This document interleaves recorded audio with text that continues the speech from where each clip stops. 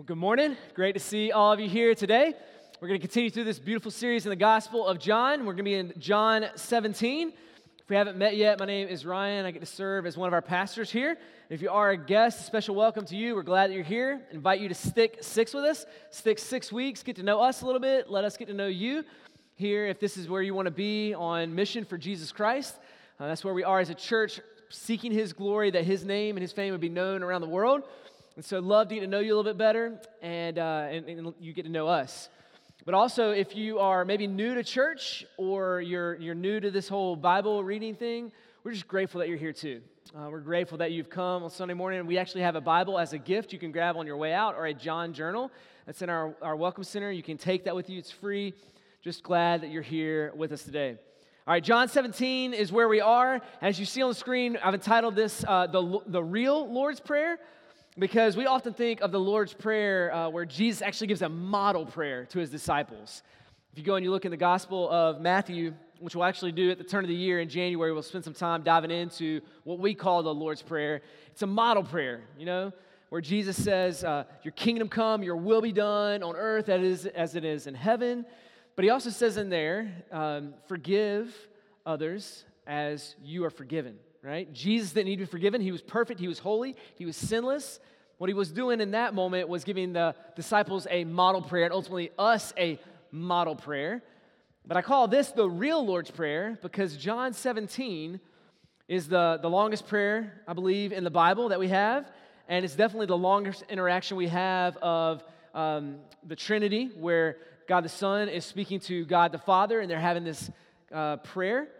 And so it's an interesting prayer. John, the writer of this, is actually kind of leaning in and listening to Jesus as He prays to God the Father. And what's interesting is Jesus is praying for several things. He prays for Himself. He prays for His disciples in that moment at that time. And then He actually prays for all believers, past and present. And so if you have trusted in Jesus Christ today, this is a beautiful, beautiful passage for you, because this is something that Jesus prayed for you 2,000 years ago. So in this moment right now that we're going to read, what did Jesus pray for you if you're a believer? And what is Jesus' desire for us as a church and as followers of Him? That's what we're going to see in this prayer today. So we'll pick up in verse 1, and let's, just like John did, let's lean in and let's listen to Jesus' prayer to God the Father. When Jesus had spoken these words, He lifted His eyes to heaven and said, Father, the hour has come. That's the hour where He would be crucified for our sins. He says, glorify your Son, that your Son may glorify you, since you have given Him authority over all flesh, to give eternal life to all whom you have given Him. And this is eternal life, that they know you, the only true God, and Jesus Christ whom you have sent. I have glorified you on earth, having accomplished the work that you gave me to do. And now, Father, glorify me in your own presence with the glory that I had with you before the world existed. I have manifested your name to your people, who you gave me out of this world. Yours they were, and you gave them to me, and they have kept your word. Now they know everything that you have given me is from you. For I have given them the words that you gave me, and they've received them. They have come to know the truth that I came from you, and they have believed that you sent me. I am praying for them. I'm not praying for the world, but for those you have given me, for they are yours. All mine are yours, and yours are mine, and I am glorified in them. And I no longer am in the world, but they are in the world, and I'm coming to you. Holy Father, keep them in your name which you have given me, that they may be one, even as we are one. While I was with them, I kept them in your name, which you have given me. I have guarded them, and not one of them has been lost except for the son of destruction, that is the disciple Judas, that the scripture might be fulfilled. But now I'm coming to you, and these things I speak in the world, that they may have joy fulfilled in themselves. I have given them your word, and the world has hated them because they are not of the world, just as I am not of the world. I do not ask that you take them out of the world, but that you keep them from the evil one. They are not of the world, just as I am not of the world. Sanctify them in truth. Your word is truth. As you sent me into the world, so have I sent them into the world. And for their sake I consecrate myself, that they also may be sanctified in truth. This is where Jesus is going to pray for all believers. I do not ask for these only, that's the disciples that were there at that time, but also for those who will believe in me through their word, that they may all be one, just as you, Father, are in me and I in you, that they also may be in us, so that the world may believe that you sent me. The glory you have given me, I have given to them, that they may be one even as we are one, I and them and you and me, that they may become perfectly one, so that the world may know that you sent me and have loved them even as you have loved me. Father, I desire that they also, whom you have given me, may be with me where I am, to see the glory that you have given me because you loved me before the foundation of the world. O righteous Father, even though the world does not know you, I know you, and these know that you have sent me. I've made known to them your name, and I will continue to make it known, that the love which you have loved me may be in them, and I in them. This is the word of the Lord. Would you pray with me this morning? Lord, I ask today that as we look at your prayer, that you would help us to trust in your word, that we would hope in the promises that we find in your word, that we would delight in the truth that we have just read, as well as this week even meditate and think about it. God, thank you for praying over us. And this morning, we know that we need you to help us understand this passage. So we ask that your Spirit would come and be our teacher this morning. Let me invite you to take just a moment in this silence to pray and ask that God would speak to you, no matter where you are in your spiritual journey or walk. Would you ask that God would speak to you through his word this morning? Pray now.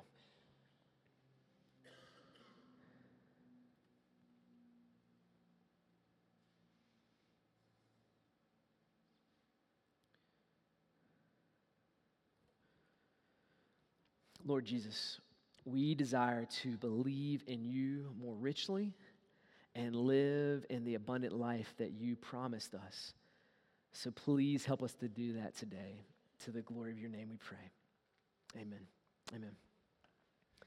All right, in this real Lord's Prayer, there's many things that Jesus prays for in here. We're not going to cover them all this morning, but there's 3 dominant prayers that Jesus prays that I want us to look at. I want us to unpack and see what it means for you and for me, as well as for us as a church. And one of the dominant prayers that Jesus prays, he prays both for himself and for his followers. And it's found in the first 10 verses. And it's this: Jesus prays that he and that we would glorify God. Prays that he and we would glorify God. In the first few verses that I read, Jesus is praying for himself in this moment. And then we'll see at the end in verse 10, he prays for all of his followers that they would glorify him. Now, it's fascinating, at least for me, as I'm reading this and thinking about this week, he prays that he would glorify God.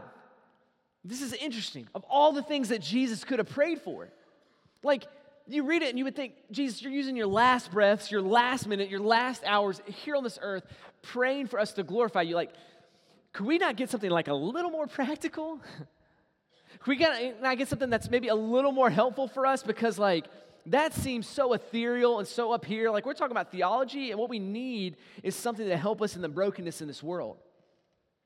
But what I believe is that Jesus, when he prays and asks for him to be glorified, what he's doing is he's giving us something extremely practical. Something very, very practical, specifically for us personally as well as in our time. See, this word glory is the word weight. It's the word that something would have value. You would put something on a scale like gold, and then you would put weights on the other side, and if it weighed more, it had more value. And that's what we're seeing with the word glory here.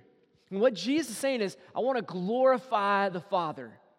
What he's saying is, I want the world to be able to see the weight, the value, the significance of an almighty God. And he's praying and he's asking, Father God, as I go to the cross, as I go and I die for the sins of the world, would you be lifted up that a world would see how marvelous you are, and how valuable you are, and how glorious you are. And the reason why this is so practical, the reason why this is so tangible, is because we live in a world that's pursuing so many vain glories. And we're dissatisfied, and our hearts continue to remain empty. We feel crushed by the world so much because we've put our hope in vain glories that cannot bear the weight of an eternal soul. You can't do it. And Jesus in this moment is saying, I want the world to see, I want the world to know the glory of God, the value of God. The very thing that doesn't shrink and shrivel your soul, but expands it to the glory of the Lord. This is what he's praying. So for many of us who pursue vain glories and continue to find them lacking, it's not that they're bad things per se, but they're not God things. We cannot value our career more than our Savior. We cannot value our identity over the one who has created us and has given us the identity. Right? We cannot do these things. All of these things as we pursue relationships over Christ, or political preferences over Christ, or opinions over Christ, all those things will buckle underneath the weight of an eternal soul because it cannot hold that weight. Only the Lord God Almighty can carry the weight of our souls. So Jesus is giving us something practical here as he prays this. He's saying, I want you to see what is worth giving your whole life for, what is worth living for, what will give you joy and peace. He wants us to see all of those things as we look to him and see him lifted up on the cross. See, glorifies God. And this is what he does. Now, if you fast forward a little bit and you get to verse 10, he makes this statement, all mine are yours and yours are mine, and I am glorified in them. Now, this word for glorified here, it's still got the root word of that weight, that value, that glory, but this is a verb that is applied to our lives. It's an action behind it. And this is a word that we would kind of, maybe some of your Bibles have translated it magnify. It's where we take something that's beautiful and it's glorious and we magnify it. We lift it up. Now, don't be confused as you think about that, because when I talk about magnify, we often think of a magnifying glass, all right? Which a magnifying glass, its job is to take something that's really small and to make it look really big, right? That's not what Jesus is talking about in this passage. That's not what I'm saying to you guys. I'm not saying that God is really small and tiny and insignificant down here. So let's try to live our lives as a church to lift him up so he looks big and he looks important. That's not what he's talking about here. The idea of glorified or magnified is more like a telescope, where we take something that is so vast, that's so big and so far away seemingly, and we magnify it and we bring it close so it looks unattainable and untangible, so far off. The way we live our lives, we bring it near. When you think about it, isn't that exactly what Jesus did? Isn't that exactly how Jesus glorified God the Father? Took something, a holy God, an almighty God, something that seemed so distant and so transcendent and so far away, a God that said he is holy, holy, holy, he's set apart. And what he did is Jesus came being the Son of God, the second person in the Trinity, and he took on flesh and he came to earth. So that which seems so distant and far away now is tangible. Now is near, now is close. You'd hear people talk about the holiness of God and the justice of God and the love of God, and that seems so ethereal, and Jesus brings it low to show the steadfast love of God. He's not a God that says, yes, I see you in your sin and your shame and in your brokenness and in all these different areas of pain in your life, and I sit at a distance. No, he comes and he leans in. And he even prays in this prayer, man, may I live in such a way that I glorify, that people would see this value. They'd see this weight. They'd see the glory of God. And Jesus did that. He did it. And then he turns and he says, and my followers, I want them to do the same. I want them to glorify God and to lift him high. that people would see his worth. Now, how did Jesus do this? Very practically, it says in verse 4, it says, I have glorified you on earth. How did he do that? Having accomplished the work you gave me to do. How did Jesus ultimately glorify God the Father? He was obedient. He was obedient to what had been said for him to do. What was that what he was called to do? To live a perfect life, to die a perfect death in our place. And it is so important for us to realize Jesus did not just die for you, Jesus died instead of you. That we deserve to die for our sins. And Christ came knowing that we could not save ourselves, and he died in our place to rescue and redeem us. This is him lifting high the glory of God, his great love for us as he goes through the cross, that he would die for us. The great justice of God, he's magnifying it, he's glorifying it as he dies in our place. This is what he's doing. And then as he would pray for us in verse 10, it's the same application, that we would be obedient to what God has called us to do. This is how we glorify him. This is how we live for him. And my application for this would be this. Let's live intentionally for Christ. And I use that word intentionally, very specific, because you sit here and you say, okay, I've got to obey God's commands. I've got to live for him. We don't fall backwards into that. We live our lives like the tide is pulling us away, further and further away from being obedient to him. And so we have to be intentional to live our lives in such a way that it displays the greatness of God. How do we do that? How can we live in such a way that we display that Jesus is the most important thing to us? Realistically, I mean, have you thought about that? How can we live in such a way that we display that Jesus is the most important thing to us? How can we work our jobs in such a way that people know that Jesus is more valuable to us than our careers? How can we display to a confused world that Jesus is the one that gives us value in our identity? How do we live in such a way that displays that glory? Would we dare to be so bold to live in such a way that declares that Jesus is the most important thing to us? And if we do, if so, we'll no longer live our lives for our own ways. We'll realize that Jesus has to be first in every way. First in our thought life, first in our intellectual life, first in our career, first in our sexuality, first in our use of possessions and money. In every single way, he is worthy to be first, for he is the glorious one. So how is it that we're going to declare the glory of God? And Jesus in this passage is telling us that his hour has come and that he's doing what God has called him to do, and that is the pinnacle of the glory of God. So what is that pinnacle? What is his ultimate obedience? That he would go to the cross for us. So may we, if that's the most glorious moment that we can highlight, may we remember the sacrifice of the cross. May we sing about the steadfast love of Christ at the cross for us.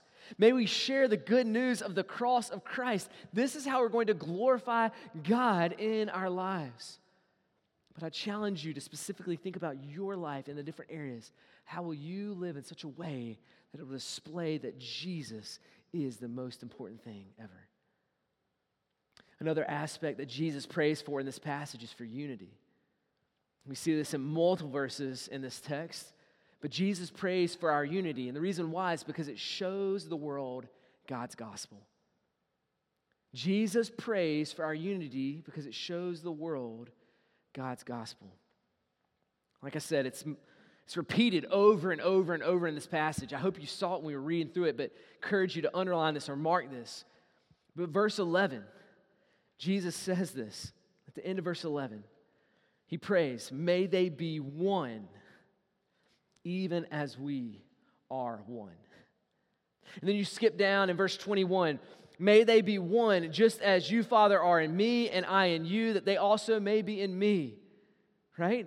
Then you skip down to verse 22. May they be one even as we are one. Verse 23. In them and you and me, that they may become perfectly one. Jesus is praying it over and over and over again about unity. Why in the world did Jesus spend so much time praying for unity? This has blown my mind ever since I first discovered it. Like, just realizing that Jesus could pray for anything. Jesus could have said, what I really want is for them to be really good preachers. So I'm going to spend my last moments praying that they'll be great preachers, great communicators. You know what? Now I'm going to take my time. I'm going to pray that they'll be great evangelists. Like, that is going to be the best way for them to move forward. So I'm going to pray that they'll be great evangelists. That's not what he prays in that moment. He spends repetitive words over and over again praying for unity. Praying for our unity. And did you see that what the measuring stick is for our unity? Did you catch this? Because that's an interesting measuring stick. It's the Trinity. God the Father, God the Son, God the Spirit, 3 in 1. That's what he continues to use over and over and over again. Verse 11, may they be one, even as we are one. Wow. I mean, that's a different type of unity right there. It's a different kind of connection than we even can fully understand or grasp. And that's what he's calling us to have. Why? Why is Jesus praying so diligently for our unity? Well, he tells us in his prayer in verses 21 and 23. And the answer is this. The church's unity is the launch pad for the gospel. It's the launch pad for evangelism. Look, in verse 21, may they be one. Why? So that the world may believe that you have sent me. So the world would believe. They would understand the gospel that Christ came from heaven to earth to rescue and redeem them. And then in verse 21, may they be perfectly one. Why? So that the world may know that you sent me and have loved them. Do you realize how much is at stake in our unity? Do you realize this? I mean, it's something that we take for granted, and Jesus is praying over and over and over again for unity. And what's fascinating is if you go and you like history, I love reading history. If you go read church historians or even just non-believing historians, they'll tell you that one of the greatest ways that Christianity was able to impact the Roman Empire, the entire Roman Empire, was their unity. It was different. There were rich and poor gathered together under the banner of Christ. There were different races gathered together under the Roman Empire. Different social classes gathered together. Different beliefs about kind of the world gathered together, rallied under the banner of Jesus Christ. I mean, just the disciples. You had Matthew, this tax collector. You had Simon, this zealot, and now they're following Christ together? What in the world? And I know those terms don't matter much to us. We think of the IRS when we think of tax collector. But a tax collector would have supported Rome. Their money would have come from the Roman Empire, right? Then you have a zealot. This is somebody that says, no, we don't want to support Rome. We don't want Rome. We want to actually overthrow Rome with like knives and daggers, right? That's what they wanted to do. And these two polar opposites get together and they're under the banner of Jesus Christ. This was so far into the Roman government, and it flourished like this. Because this is what the gospel does. It transforms diverse people, but then it harmonizes diverse people together. And this is what unified this ragtag group of people was Jesus Christ. The gospel and the mission of the gospel to make it a lost people is what took country boys and city boys and helped them get along. It took government worker and government haters and helped them to get along. Jesus brought salvation to them all, and they came and rallied behind it. They knew that they needed this, and this is what the world needed. This is what Jesus does in this moment. Now, this is extremely important for us to understand this. Extremely important. We are living in a time and a culture that we are disunified over everything. Of what we believe, what we don't believe, what's right and what's wrong, which political party should we support, which we don't support, how we should educate, how we should not educate, all these things. We are so divided as a culture in all these different areas, and you need to hear this. Jesus will look at you and say, yes, and the church was built for times like this. was built for times like this, where a world that's so divided and struggling would look at the church and be like, how are they so unified? How in the world do they get along? How do they love in that way? How do they forgive in that way? A lost world should be looking in at the church right now and saying, I want that. That's what I need. That's what I long for. We are built. The church was built for moments just like this. We cannot be divided. We need to be united under the one thing that matters most. That is the name of Jesus Christ.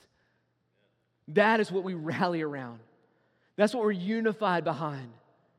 Now, with this truth, I want to speak first on an individual level, and then I want to speak on a corporate level for us as a church.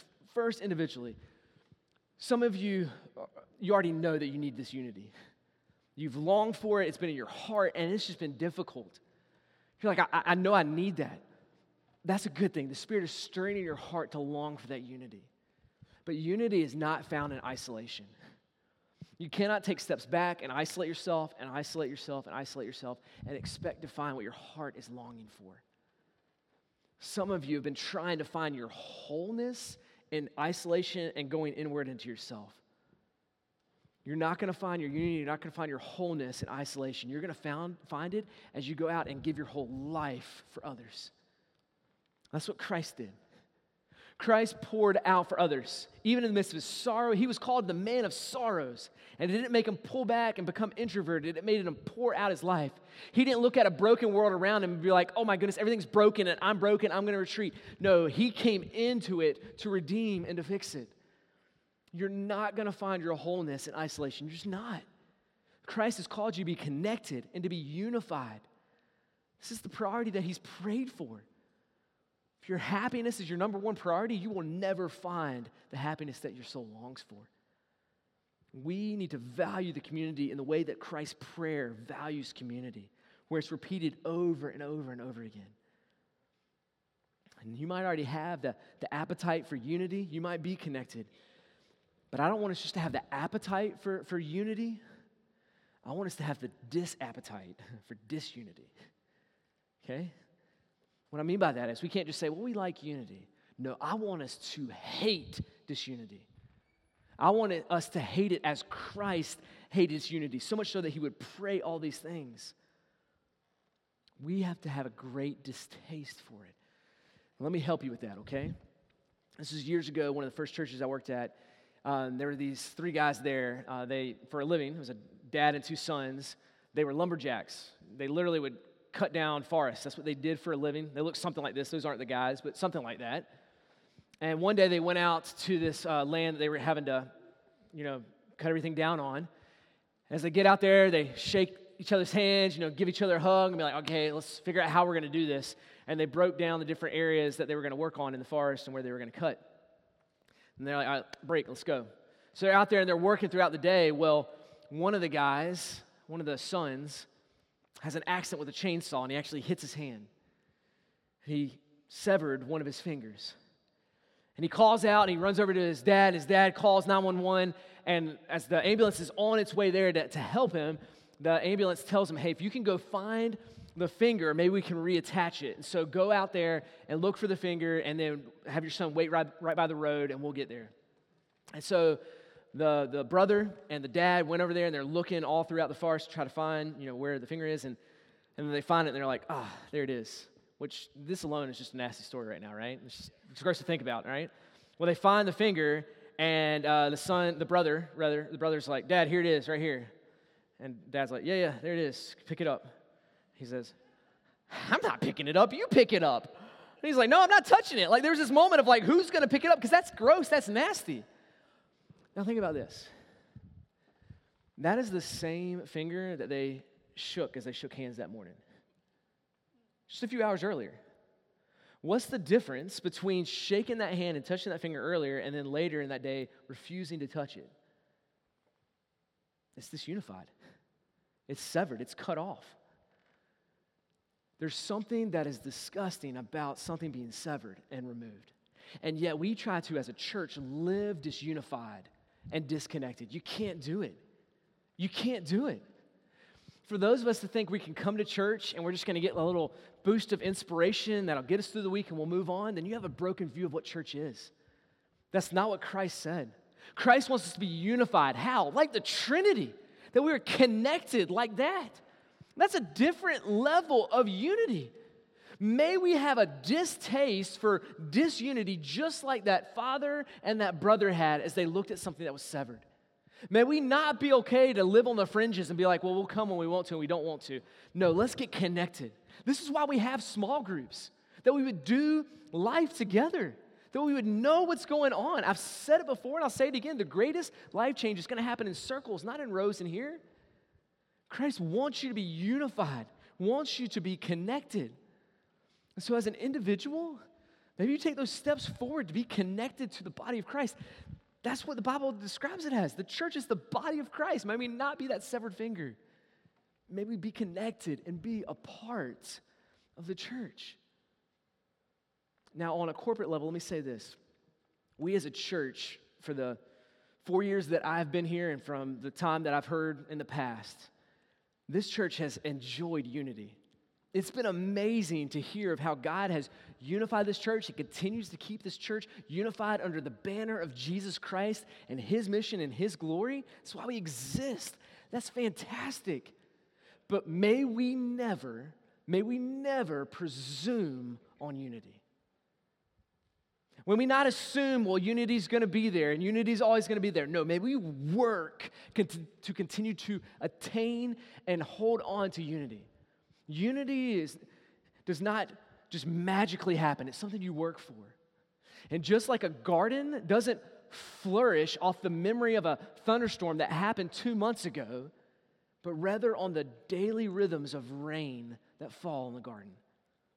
So is it true for us as a church that we have to continue to work on those rhythms of unity week in and week out, year after year, and not presume or lean into just, well, unity always happens. No, there's a reason Christ prayed for it. Because I believe He thought it was one of the greatest things that would be attacked. So may we not assume, may we lean into unity.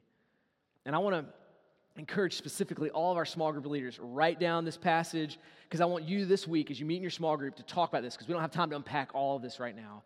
But Colossians chapter 3, verses 12 through 14. This is going to tell us practically, very tangibly, how we help to create unity within the church, how we can have a distaste for this unity. And this is what it says in Colossians 3. Put on then, as God's chosen ones, holy and beloved, compassionate hearts. Be compassionate. Kindness, humility, meekness, patience, bearing with one another. He has to say that because he knows that unity is hard. You're going to butt heads, right? So you got to bear with one another. And for one another, if you have a complaint against one another, forgiving each other as the Lord has forgiven you, you also must forgive. And above all these, put on love, which binds everything together in perfect harmony. You want unity? It's here.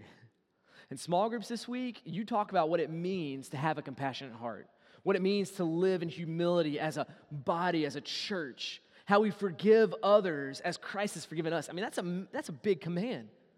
But if we can forgive and bear with one another, man, the fruit of that, the fruit of those actions is unity.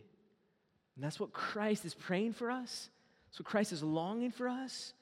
So may we continue in the unity that we've had in the past and strive at it in the years to come. Jesus didn't just pray for unity. He didn't just pray that we would glorify God, but He also prays that we would be set apart for His mission. You see that in the next several verses here in verses 15 through 18. But Jesus prays that we would be sanctified and sent. That we would be sanctified and sent. And I love verse 15. I love how Jesus says this. He says, I do not pray that you take them out of the world, but that you would keep them from the evil one. What Jesus is saying is, I'm not praying that they would come and believe in me and become Christians, and then as soon as they become Christians, they float up to heaven. This verse right here is the reason why when we baptize, we don't hold people under the water, okay? It's not like we hold people under the water and we wait and we're like, just take them to heaven, take them to heaven now. No, that's not Jesus' game plan. He's like, once you're saved, then you're sent. And baptism in itself, that's what it's doing. Baptism is not the next step on you becoming a believer. What baptism is you proclaiming to the world, I believe that Jesus Christ rescued and saved me. And I want everybody to know, because I am saved and now I'm sent.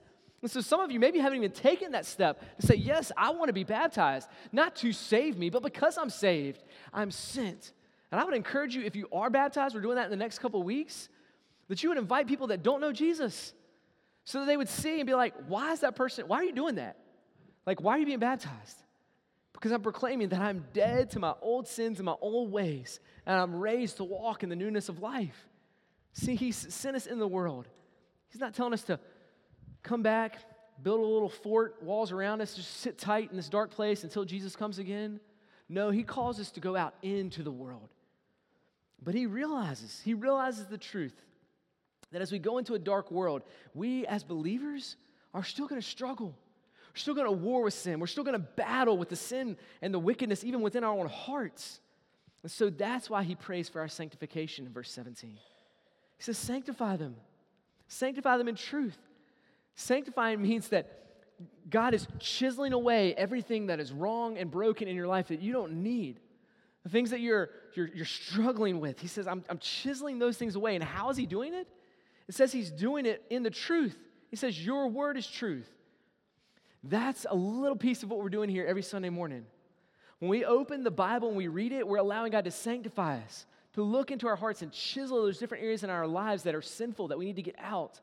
That's why we read the Word and allow it to speak to us. Sunday mornings is not Christian entertainment. This is not what this is. This is a sanctification as we live our lives sent into a dark, dark world. And so may we live in such a way that would say to the world, I'm sent. I'm sent. And maybe you're just as confused as I am of why Christ would look at us and send us. Like, is there not somebody better that can do this? Is there not a better option for the gospel to go to the ends of the earth? And Jesus is saying, no, this is the best option. Just as I was sent, I am sending you. How is Jesus sent? The Father looked at a broken and a hopeless world, and He says, I'm sending a helper. I'm sending an advocate. I'm sending one who is going to bring the gospel to you, the good news that you are loved even in your sin. I can rescue you and sanctify you. That's what He does. That's what Jesus came. And then we look at the same world too, and we're like, yeah, it's broken. Yeah, it's messed up. Yeah, there's a lot of hopeless people. Yeah.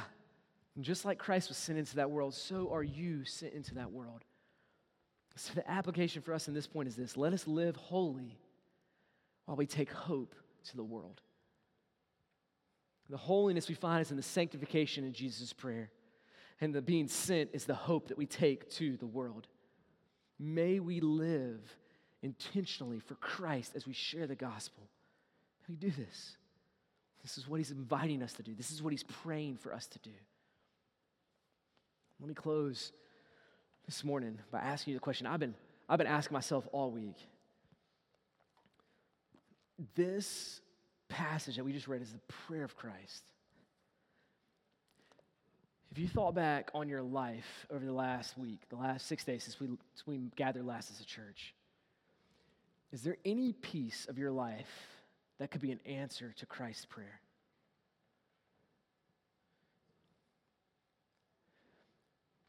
Is there any moment that you can think of right now of like, yeah, that was an answer to Christ's prayer as I glorified Him in this way? Can you tangibly think of that? Oh no, this last week, this is where I fought for unity. This is where I loved and cared for others and fought for the unity of our church and the unity of my family. Can you think this last week of how you were an answer to that prayer? Can you think of a time this last week that you were living on mission, that you shared the gospel for Him? Maybe you can't think of anything of how you were an answer to Christ's prayer. But then thank Him for His mercy, because there's this new week that's coming. There's another chance for us to be an answer to Christ's prayer, that we would glorify Him, that we would work and strive after unity, that we would live sent into a dark world.